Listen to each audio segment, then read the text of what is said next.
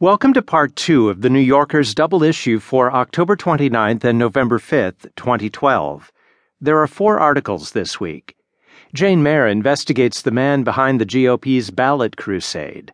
Next, Dexter Filkins has an in-depth report on an Iraq veteran and the family he harmed.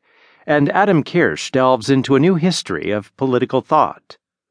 But first, it's the financial page. In Beware of Romneycare, James Serwicki examines the Republican candidates' healthcare promises.